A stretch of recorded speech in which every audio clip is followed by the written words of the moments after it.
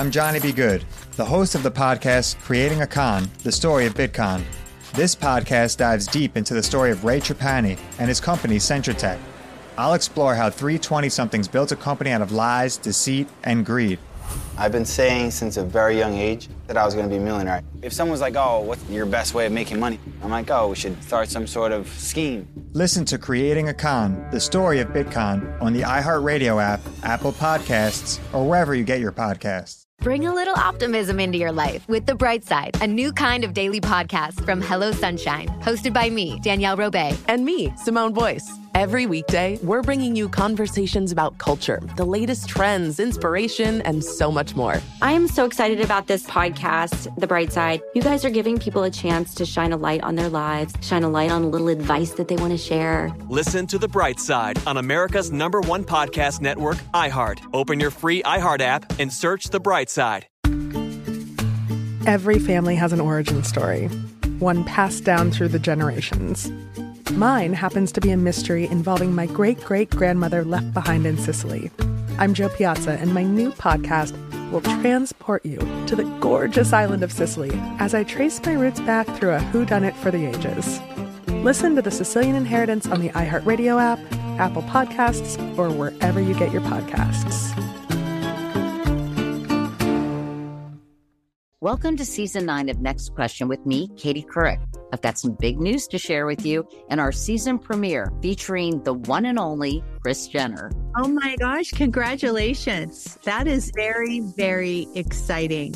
And that's just the beginning. We'll also be joined by podcast host Jay Shetty, Hillary Clinton, Renee Fleming, Liz Cheney, and many more. So come on in, take a break from the incessant negativity for a weekly dose of fascinating conversations.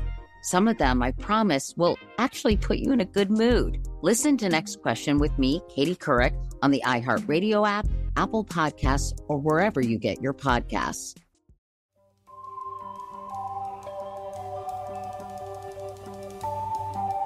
I came dressed as Lady Diana. Just so you know. I thought there was a sort of demure innocence about you when you came in. It was so funny. My friend was at my house and she was like, why are you wearing a Victorian nightie out of the house? And I was like, all right, lots of people are wearing these. And they're she all was the like, rage. They're not.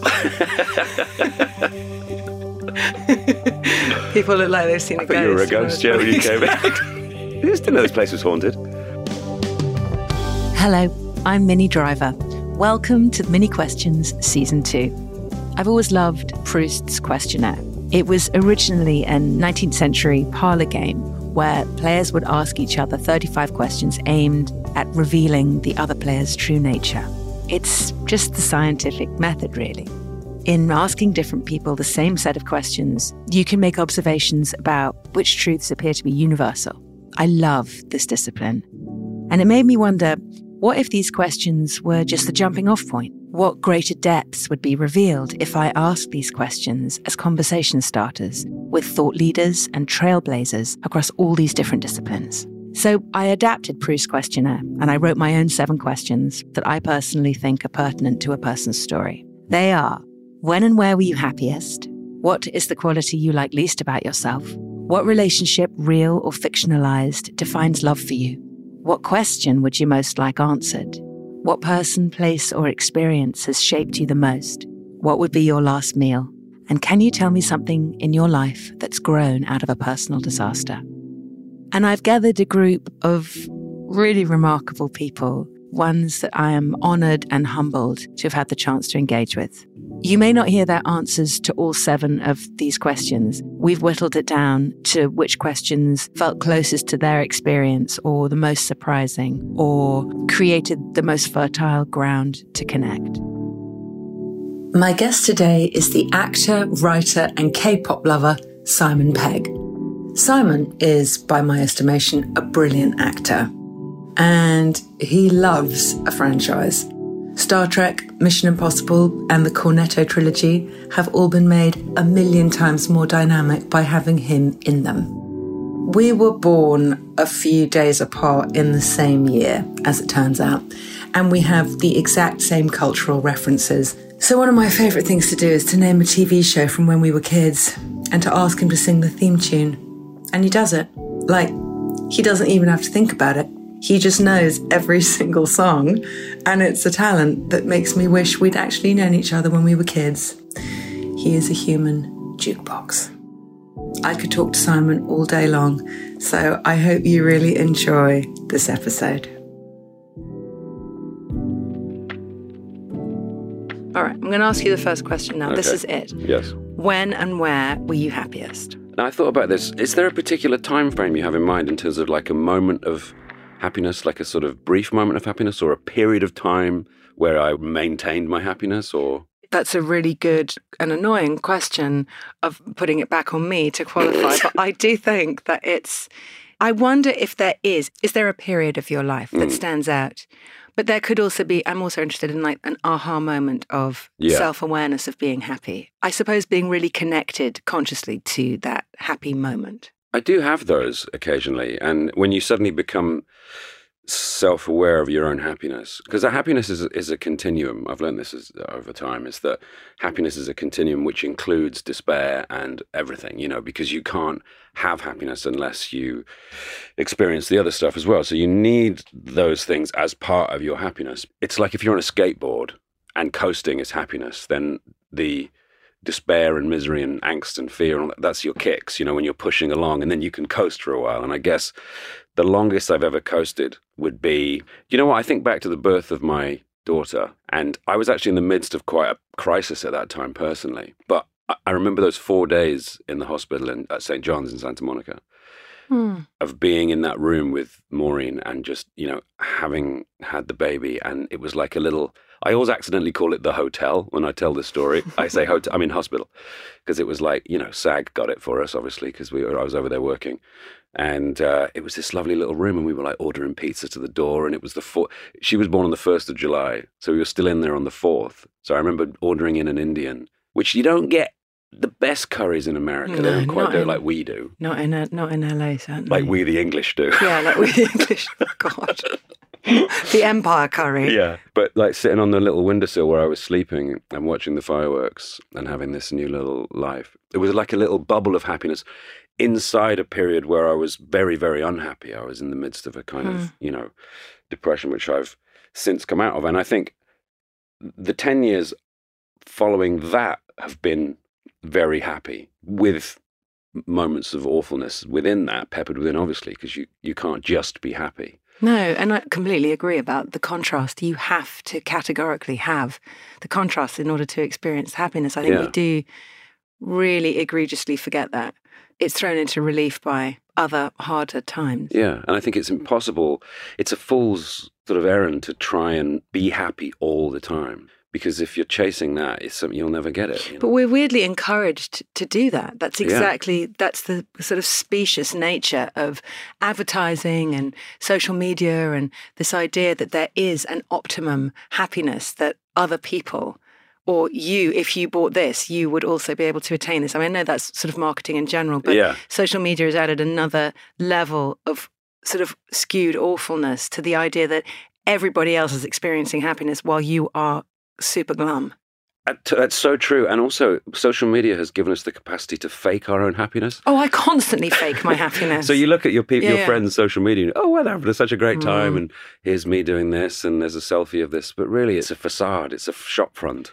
I've looked, because I find that stories in Instagram are actually much clearer about my mental state than anything like on the grid. The grid is just that sort of, that is connected self-promotion like that. But stories, you're getting into the weeds, and it will be like, lovely, lovely, lovely, lovely. And then it'll just be like a weird, an awful sort of reminder of something, like a piece of art, and like hashtag hold on, which I did yesterday. It was really grim. It was like some John Lennon lyrics. Oh my God, it was written. I was like, oh, that's the shadow. Did you feel like you'd overshared in that moment? Or I felt like I was like, do you know what? That balances it all out. That balances out that's the riverscape. But that's me for another. That's me for another week. Everybody. I can pretend now for a week. I can carry on faking. Maybe that's the new Carry On film. I remember when I was a kid having moments of extreme excitement, like when I couldn't quite control myself because I was suddenly excited about Christmas or something, or some TV show or something. And I still get that as an adult. Sometimes at work, you know, when I'm doing something which I'm really loving and I get that sense of like, oh man, I'm so lucky to be doing this job because it's like, it brings me happiness, you know, it's sort of like, or I took Tilly to Alton Towers at the weekend. And that was one of those, that was an unbridled happiness day. Will you explain what Alton Towers is for our American listeners? Alton Towers is like our sort of Six Flags, I guess, our Disneyland. It's more like Six Flags because it's roller coasters. It's just roller coasters, right? Yeah. And they are and a lot of epic. Puke. A lot of puke. Yeah. Weirdly enough, it's the old school fairground rides that make me feel sick these days, the ones that go round and round. Yeah, I can't do those spinny roller ones. coasters, I love them. And we went on everything, and it was me and Tilly and her friend Tessie, and we just had the best day. Oh my God. It was unbridled joy all day long. So maybe that is it. It's about the awareness of happiness, not the idea that it should be a continuum. That's ridiculous, or that it is this goal that you have to arrive at, because that's also not possible. But rather in those moments, feeling that happiness incarnate, as it were. Yeah, it's like suddenly being aware of the fact that you're happy. I think you can be happy, perfectly happy, and not really think, oh, I'm happy.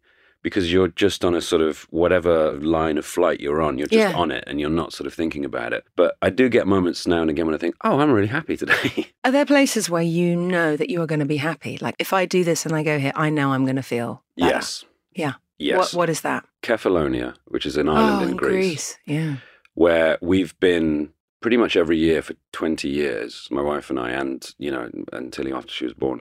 We have friends there that we love, Greek friends that we met there and who've become like our Greek family. They're so generous. And so I haven't paid for a drink there for 16 years. As soon as they found out I was on the telly, they were so impressed, even though they'd never seen it and they didn't know who I was. They were like, oh, Simon's on the TV. And like, they've got pictures of me all over the bar. Oh, it's hilarious. God. But I mean, it's a good job I don't drink because I'm cheap. I'm a cheap date because they just have to buy me sparkling water. But also that feeds into like the weird anomaly of celebrity where you're finally actually earning proper money and then you stop having to pay for things. Yes. I had that the other day. I had such a weird experience. I was on Dean Street and I was getting some cash out and there was a girl sat by the cash machine and she was homeless. So I said, I'll buy you some food. And she's like, cool, can you buy me a pizza? So I walked up the road to the pizza shop. The guy in the pizza shop recognized me and gave me the pizza for free. Oh my gosh. And I thought, wait, this is really confusing because I kind of want to feel good about being altruistic here and buying someone a pizza. You are ruining my Samaritan moment by giving me free stuff. By giving me free stuff when I don't need a free pizza, you know, even though it was a sweet thing to do on his behalf. So I kept it. No, I didn't. So I ate it because it was for me.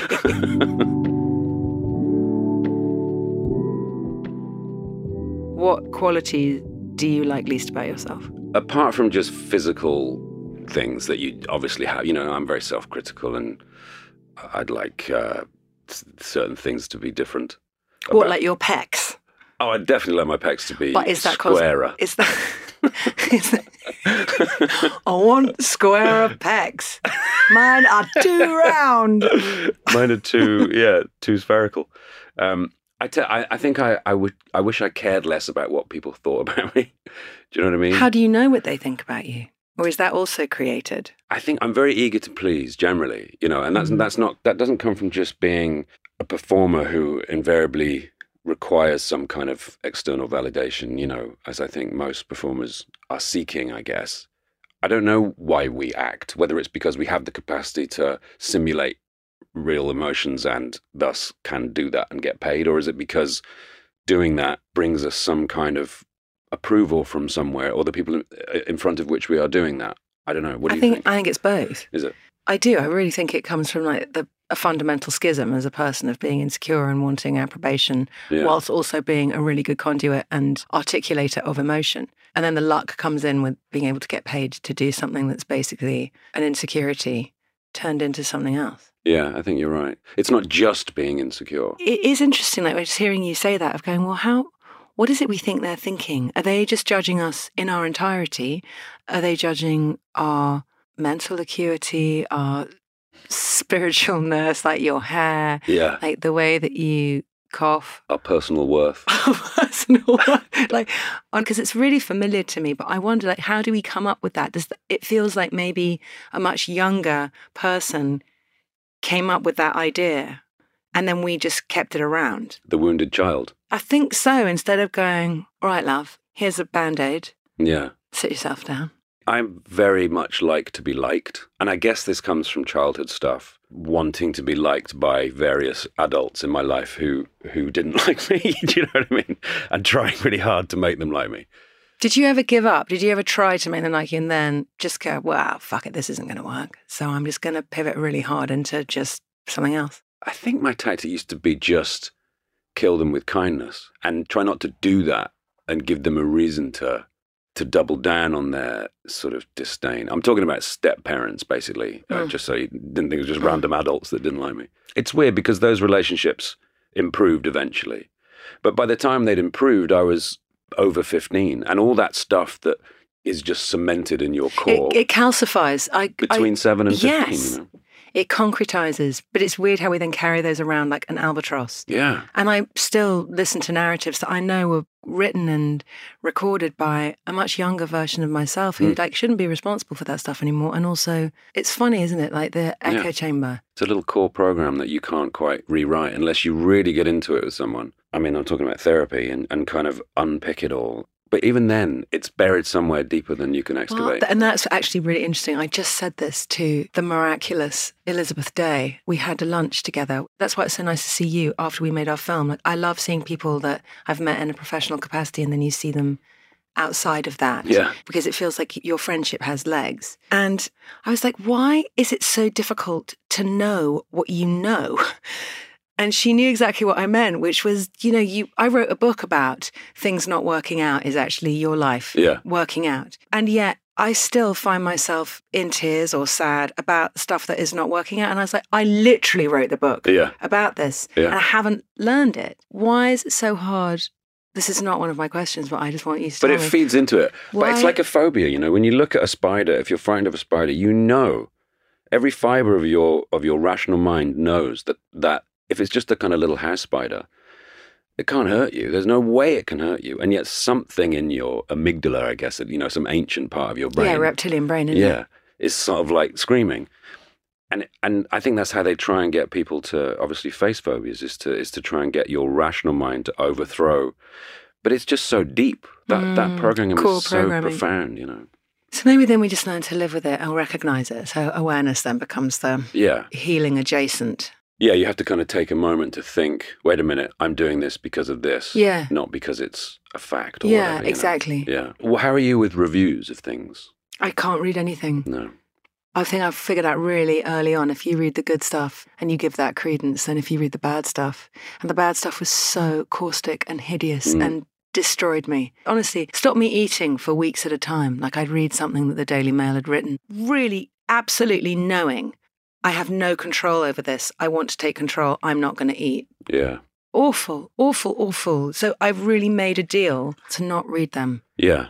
And people I love know not to ring up and go, God, I read this thing in the paper. You should hear it. My father-in-law always does that. Oh, you got 2 stars in the... Oh, Christ. But... You got 2 stars out of how many? 10. But at the same time... But I also want to know that people like... I know, Part of me wants to read the good ones. I know. It's a kind of self-harm, isn't it? You go in there knowing. I remember the first time I ever found, like really back in the early days, like early 2000s, when the internet was really young, there was like a comedy forum, with these comedy nerds all talking about. I mean, stuff I did in like 98 even. I mean, maybe it was even before the turn of the century. But I remember stumbling across a chat forum called What is the Point of Simon Pegg? No. And I hadn't really done that much. And I was devastated. I'm not surprised. I'm devastated now. And I've got a lot better at dealing with that. God, that's really... what's interesting? The meanest stuff, actually, it's so much to do with relevancy. And even a few days ago, I was trolled, which doesn't happen that often, but with that notion of relevancy. Right. Like, what is the point of, or you has been, or you... Yeah, what do you mean? What do you mean? Like, you're so insignificant, your opinion. It's really interesting that that's the core shiv of relevancy when none of us actually mean anything at all. Yeah, that's true. I'm really sorry that there was like a Reddit about your relevancy, because I think that's fucking ridiculous. But it was like in the days before anyone knew about that kind of thing. And I was like, what? This can happen?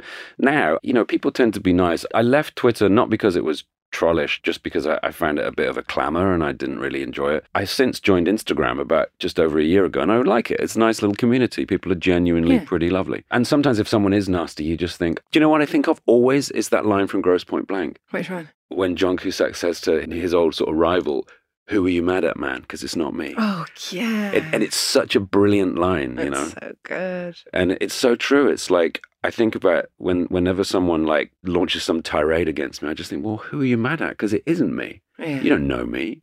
It's some perceived idea of something that you've connected me to, you know? I like the fact that you can rationalize what that person thinks of you, because it isn't about what they think of you. It's really about what they think about themselves. Exactly. And then you becoming the focal point of that.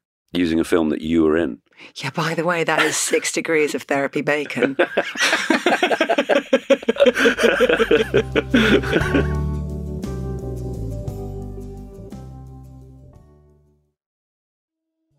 Hello, Jameela Jamil here. You may know me from my role in The Good Place or from She-Hulk or from social media and my activism.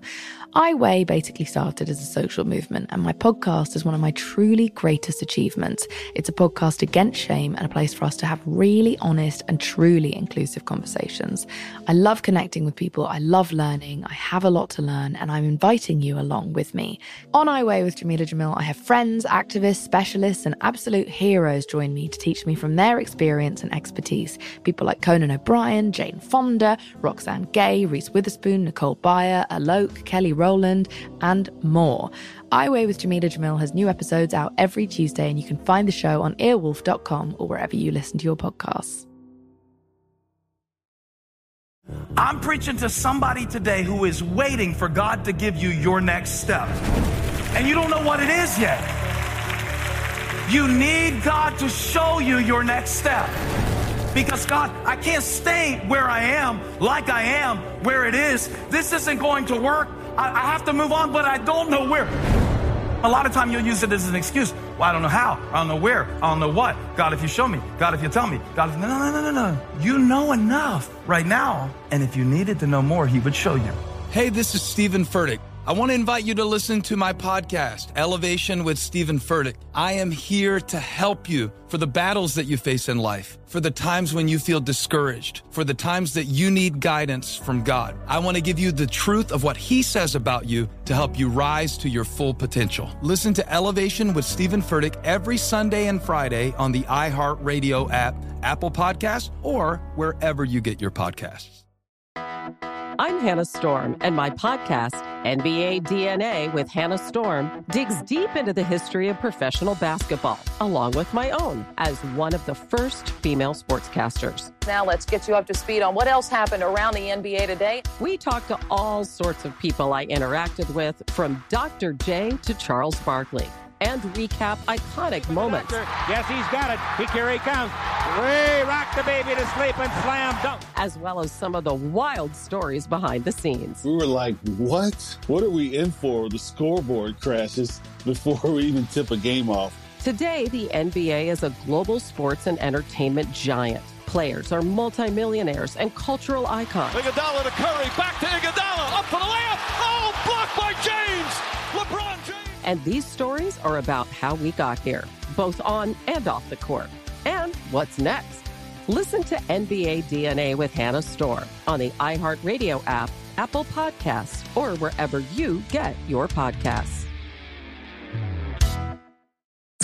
I'm Tamika D. Mallory. And it's your boy, my son, the General. And we are your hosts of TMI. New year, new name, new energy, but... same old us. Oh, yeah.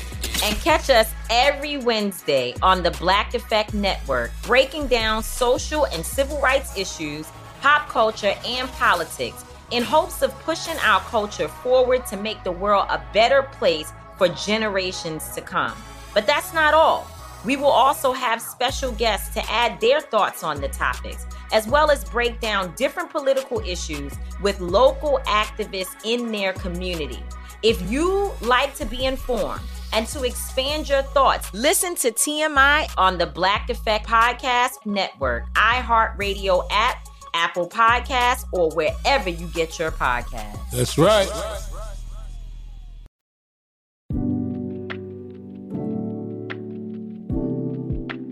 What relationship, real or fictionalized, defines love for you? I can rationalize sexual love and romantic love as being a chemical reaction. You know, at my most kind of like, because I'm a very dogged atheist and I don't really have any kind of spirituality about me particularly. And I'm not fanciful about stuff in my old age, you know. I understand that when we meet someone that we're attracted to, there's dopamine and serotonin and it makes us feel good and we get a bit addicted to that person and that is love. And then eventually that sort of wears off a little bit and it becomes something else, you know.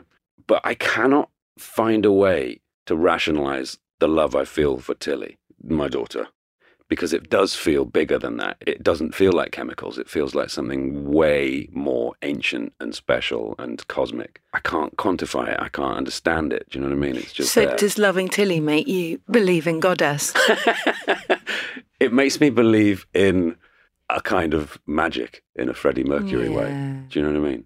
Yeah. It's incredible. I know somewhere along the line there it's a species perpetuating kind of bond which is incredibly important to our biological persistence, but really works. Well, it's clearly partly that, but I don't think it's the whole story. Like, I've spoken to some proper scientists in my day, Simon. I spoke to this amazing man called Lord Winstone, who was one of the people that helped sequence the genome. Oh, wow. And he's a devout Christian as well. And listening to him speak about the nexus of spirit and science and what that feels and looks like, he was so brilliantly articulate and so humble in his approach. Yeah. It was the first time I really believed that, like, they can coexist. Yeah. They do in him and the way he explained it, which is, it's hard for me to, well, remember. It was that long ago. It's hard for me to really explain, but it did speak to this place where the kind of reasoned knowledge sets off into this much more unknown space where it feels like something else may inhabit. Yeah. So there was so much potential in it. It was so beautiful the way that he described it. It was so not, there is God with a big grey beard and a clipboard. That's how I've never seen him with the clipboard. In all my imaginings of God. He has a clipboard with, like, people's names on. Are you not thinking about Santa? You're conflating Santa and God. But let's face it, they went to the same school. By the way, they went to the same school. I think he was in the year below. God was a prefect. Well, that's a really good title for like a rave track. God was a prefect. God was a prefect. I think it's really easy to apply. When you think of spirituality, you immediately put it into a sort of organized religion box. Any of the big ones, or any of the 4,020, whatever there are religions on earth. But I guess there's an idea of it that's bigger than all of those, you know. They're quite small-minded, all those religions. All the miracles that are listed in the various holy books are nothing compared to the miracles that exist in nature. Exactly. That's a really good point. And the dogma that we've created around it. It doesn't feel like there is dogma it's all really simple. Nature, except ants. Except the ants. Those guys. Those guys. I think what he might have been suggesting, I'm sure he was, is that there is just so much that we don't know. So why shouldn't that be defined as spiritual? You know, you've got to call it something. I mean, eventually it might be categorized and summed up with a term, you know, less sort of romantic. But did you read that interview with the computer? Oh my God, the one that's grown feelings. Yeah. The guy that got fired and then went to the government and said, this is happening. Yeah. I didn't read it.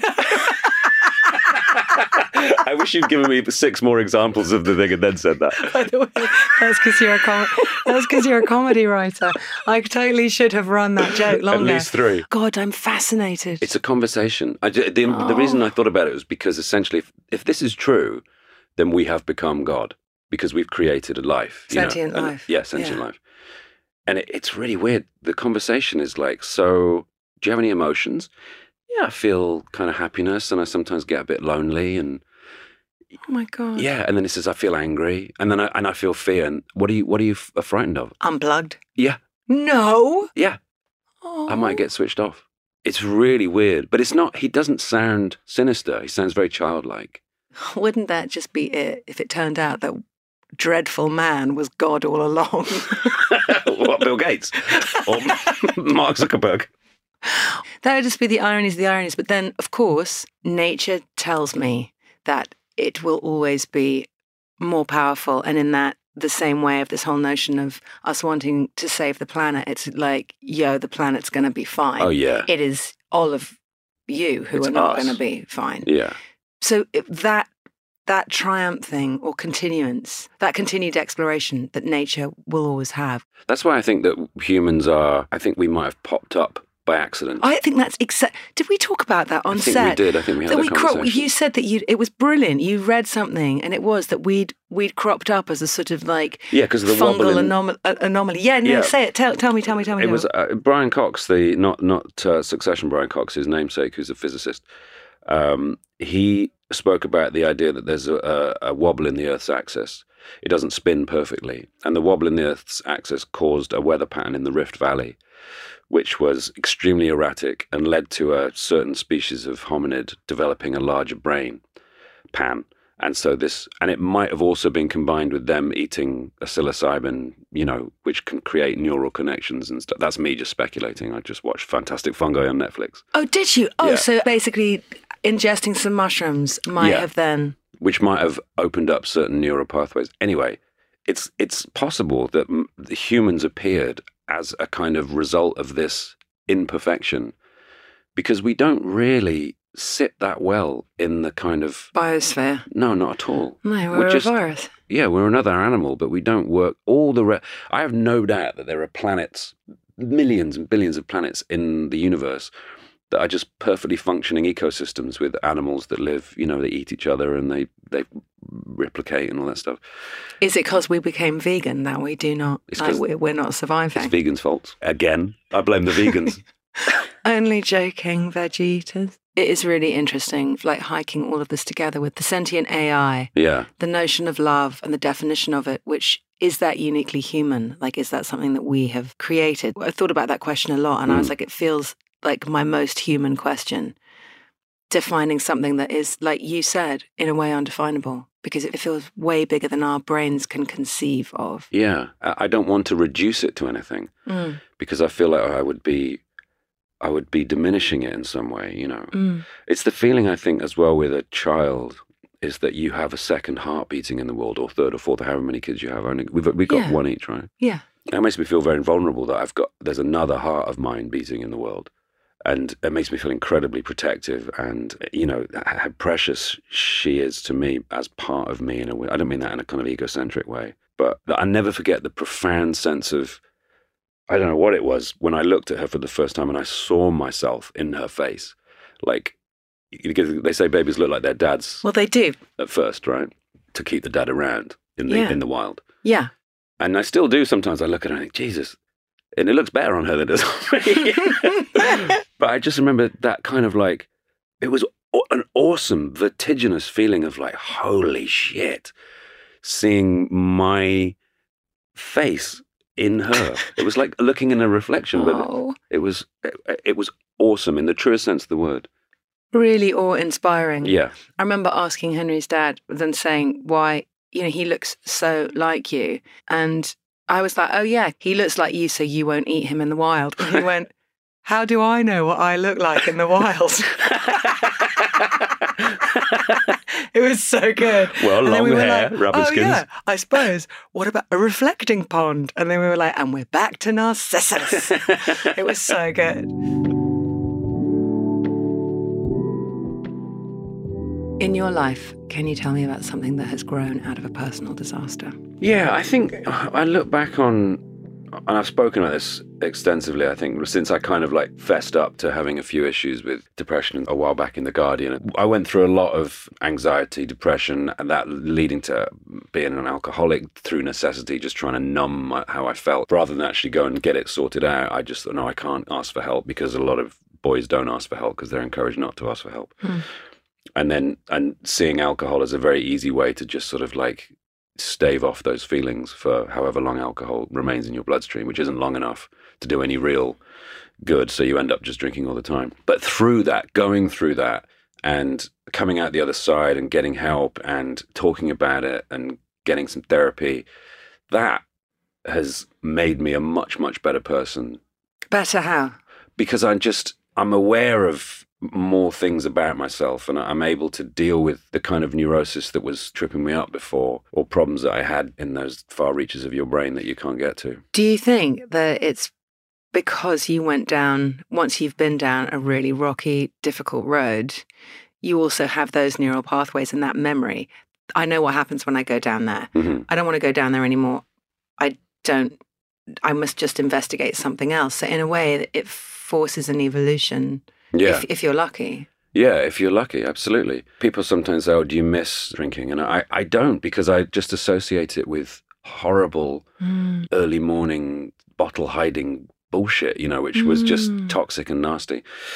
And I feel like being on the other side of it has opened up my world quite a lot to just more positivity and more a deeper understanding of the things that I experienced as a kid. And did you find writing your book was quite cathartic? Yes, but I thought, this will be cathartic in a really jolly way. Yeah. Yeah. And what you realise about catharsis is that there's a huge amount of pain involved in that as well. Also, my mum dying in the middle of it. Yes, of course. Meant that what had been this jolly experience suddenly became, okay, well, now you have an opportunity to, you're really going to have to consciously, let go of things and her, and allow for memory to be enough, and all these things which our human brains my brain still thinks that I'm going to see her again. Yeah. I get caught out by it somehow saying, it'll be something like 7 years. It'll just be a really long time. I've just got to, if I just hold out, I'm going to get to see her again. I've thought about this recently because, as you get older, obviously the volume of people that you lose increases. When someone is sort of subtracted from your reality and that your reality continues without them, it's just a kind of fact that you have in your head is they're not in the world anymore. We're both here now, and all the people that we've lost wouldn't have been here with us now anyway. Do you know what I mean? But we know that they're gone. Well, there's a way of kind of trying to figure out a way to feel like they're still around, if you know what I mean.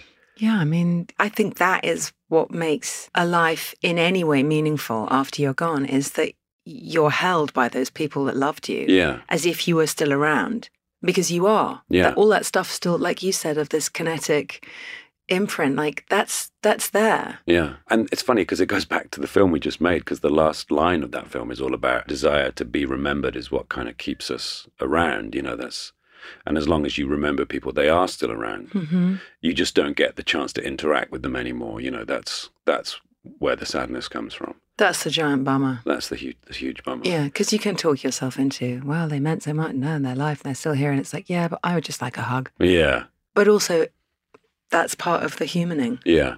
I lost a friend, young.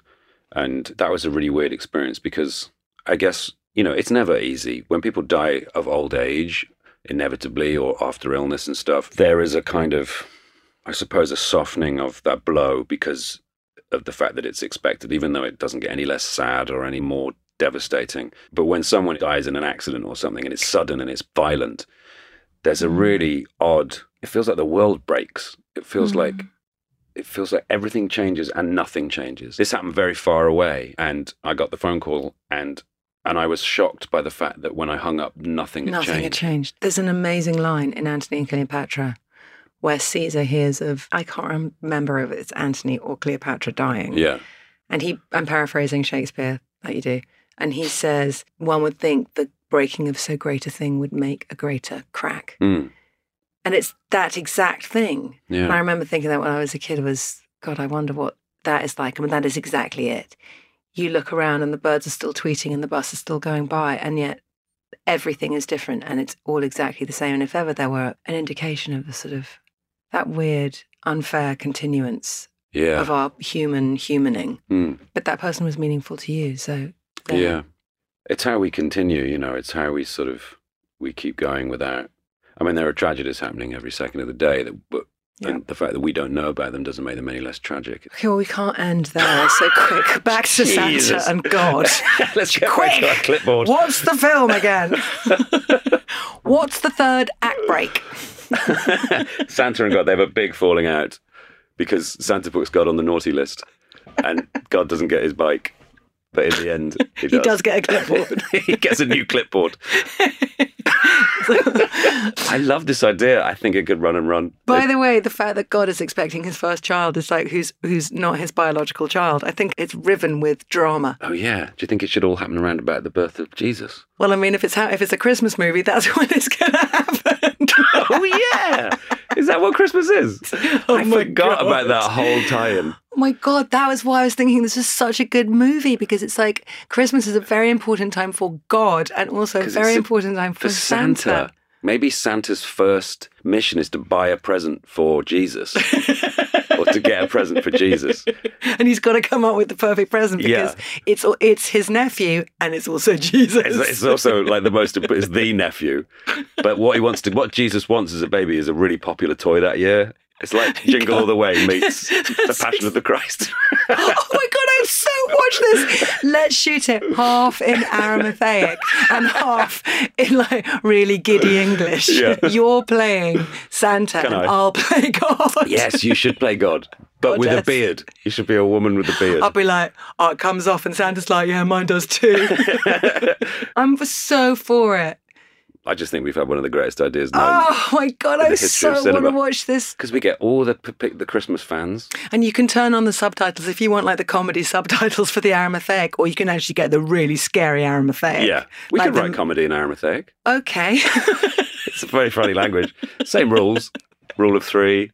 That kind of thing. I should have continued that joke. By the way, let's keep texting what the title of this film is, because I know I'm going to think of it after we finish. There's got to be some puns, right? Yeah, definitely. I was attached to a Christmas movie for a while. There's a really brilliant script as well. And you'd be brilliant as the main character. Okay, great. I'll read it. Okay. Is it called Sainta? Sainta! Oh my God, you've done it there. You've really raised the bar. But a saint isn't a god. It's just a tenuous religious. It doesn't matter. It doesn't matter. Also, who are the parents of God and Santa? Well, that's the eternal question, isn't it? Who's God's mum and dad? That's where it all falls apart. Let's not get into that.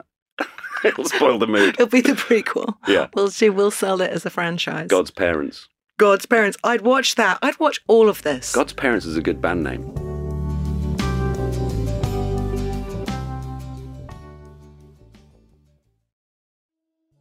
Hello, Jamila Jamil here. You may know me from my role in The Good Place or from She-Hulk or from social media and my activism.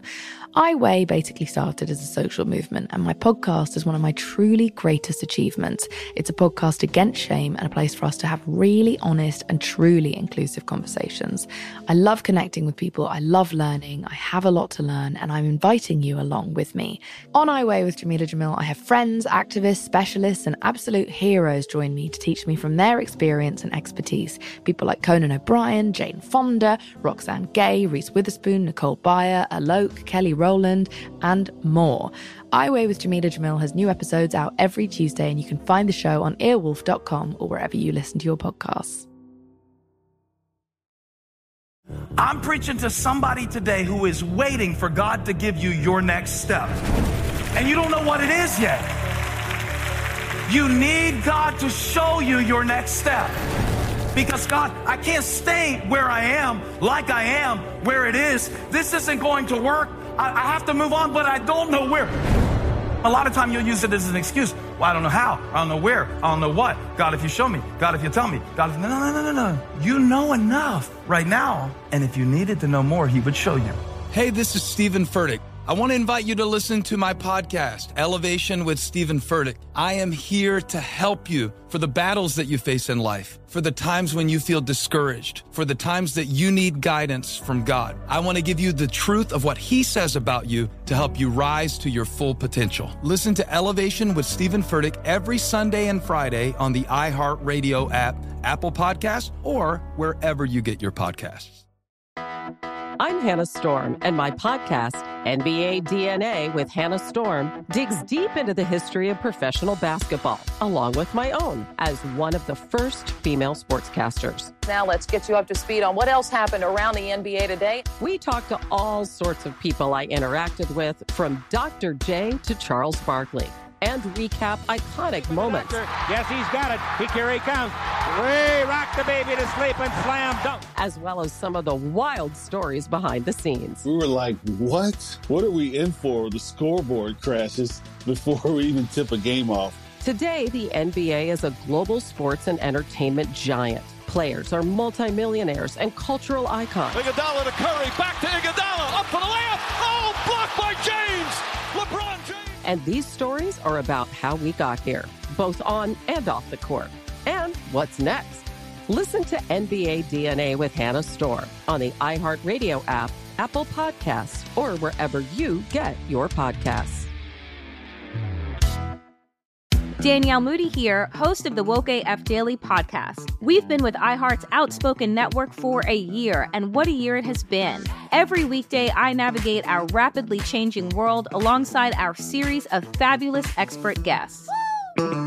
As we head deeper into 2024 and yet another life-changing election cycle, Woke AF Daily is here to keep you sane and woke. Woke not just to the latest headlines, but also to the collective power we all have. Woke to the need to build community with those around us. Woke to how to avoid burnout, and woke to the ways we can all find joy in the madness.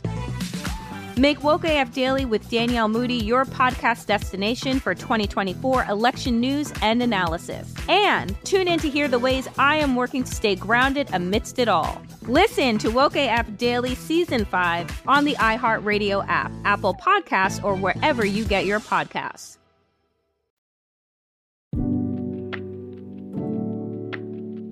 What person, place, or experience has most altered your life? So much comes back to family, so I thought I'd take this question away to something quite just work-related, and I would say J.J. Abrams.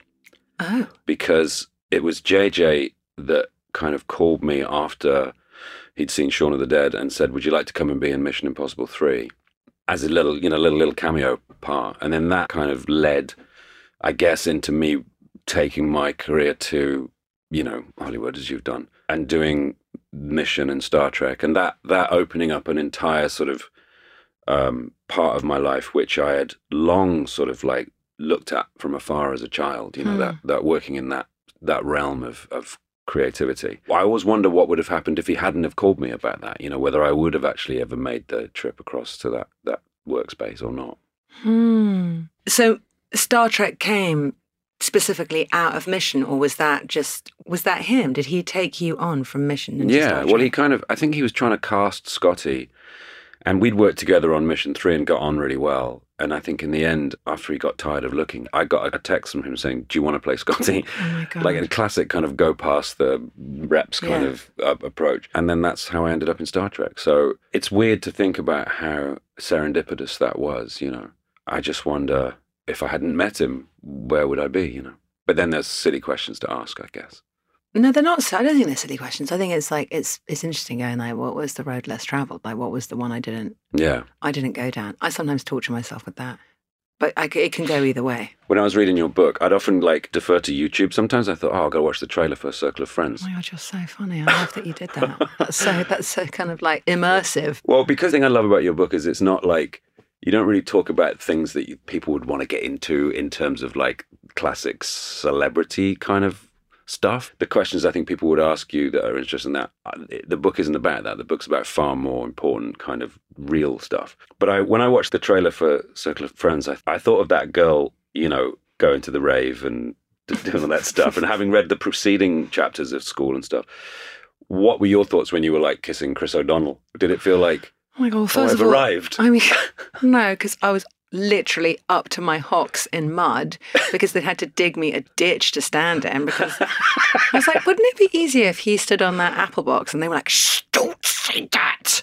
Oh, really? And so I was like in a bit of a ditch, but I thought that was all, no, I did not think there was any, when you go to drama school in England and you are raised here, you do not have, or I certainly didn't have cast any aspersions about working in Hollywood or making movies there. And I was told actually by the great Mary Selway, when she saw, who was a casting director who's since passed away, who's amazing. And she said, well, when I just want you to manage your expectations when this film comes out, I think that I think people are going to think you're a good actor, but they're not going to be seeing you as a leading lady, and you should really think about that. And I was like, God, okay, good. I'm going to go and I'm going to do all the really good character parts. But sort of weirdly, the exact opposite happened, which is, I think, why I felt like such an imposter for such a long time.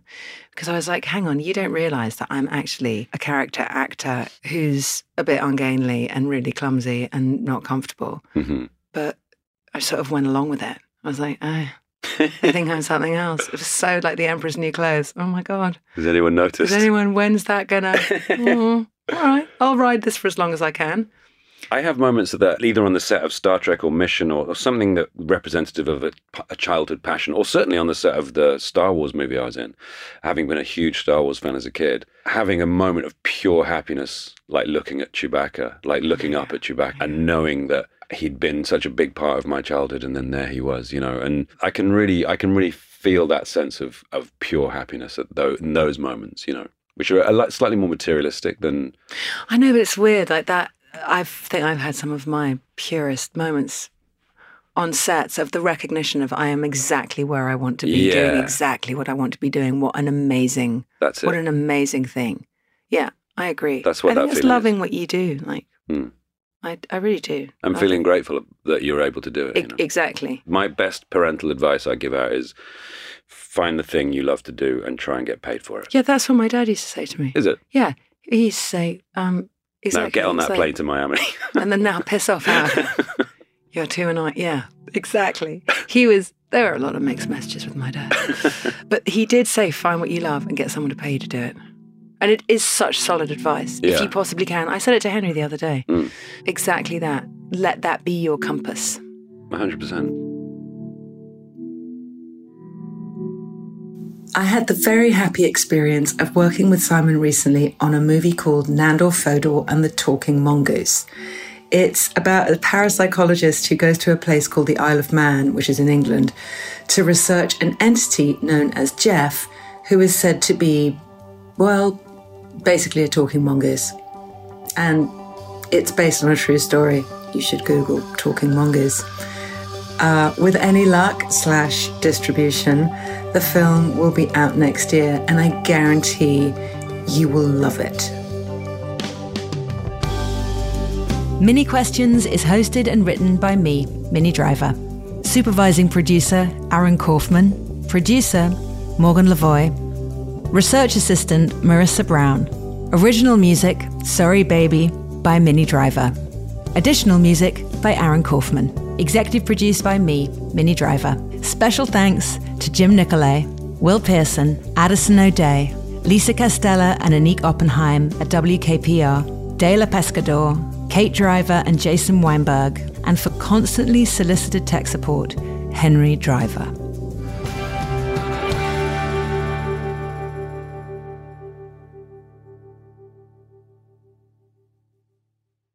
I'm Johnny B. Good, the host of the podcast Creating a Con, the story of Bitcoin. This podcast dives deep into the story of Ray Trapani and his company Centratech. I'll explore how 3 20-somethings built a company out of lies, deceit, and greed. I've been saying since a very young age that I was going to be a millionaire. If someone's like, oh, what's your best way of making money? I'm like, oh, we should start some sort of scheme. Listen to Creating a Con, the story of Bitcoin on the iHeartRadio app, Apple Podcasts, or wherever you get your podcasts. Bring a little optimism into your life with The Bright Side, a new kind of daily podcast from Hello Sunshine, hosted by me, Danielle Robay. And me, Simone Boyce. Every weekday, we're bringing you conversations about culture, the latest trends, inspiration, and so much more. I am so excited about this podcast, The Bright Side. You guys are giving people a chance to shine a light on their lives, shine a light on a little advice that they want to share. Listen to The Bright Side on America's #1 podcast network, iHeart. Open your free iHeart app and search The Bright Side. Every family has an origin story, one passed down through the generations. Mine happens to be a mystery involving my great-great-grandmother left behind in Sicily. I'm Jo Piazza, and my new podcast will transport you to the gorgeous island of Sicily as I trace my roots back through a whodunit for the ages. Listen to The Sicilian Inheritance on the iHeartRadio app, Apple Podcasts, or wherever you get your podcasts. Welcome to Season 9 of Next Question with me, Katie Couric. I've got some big news to share with you in our season premiere featuring the one and only Kris Jenner. Oh my gosh, congratulations. That is very, very exciting. And that's just the beginning. We'll also be joined by podcast host Jay Shetty, Hillary Clinton, Renee Fleming, Liz Cheney, and many more. So come on in, take a break from the incessant negativity for a weekly dose of fascinating conversations.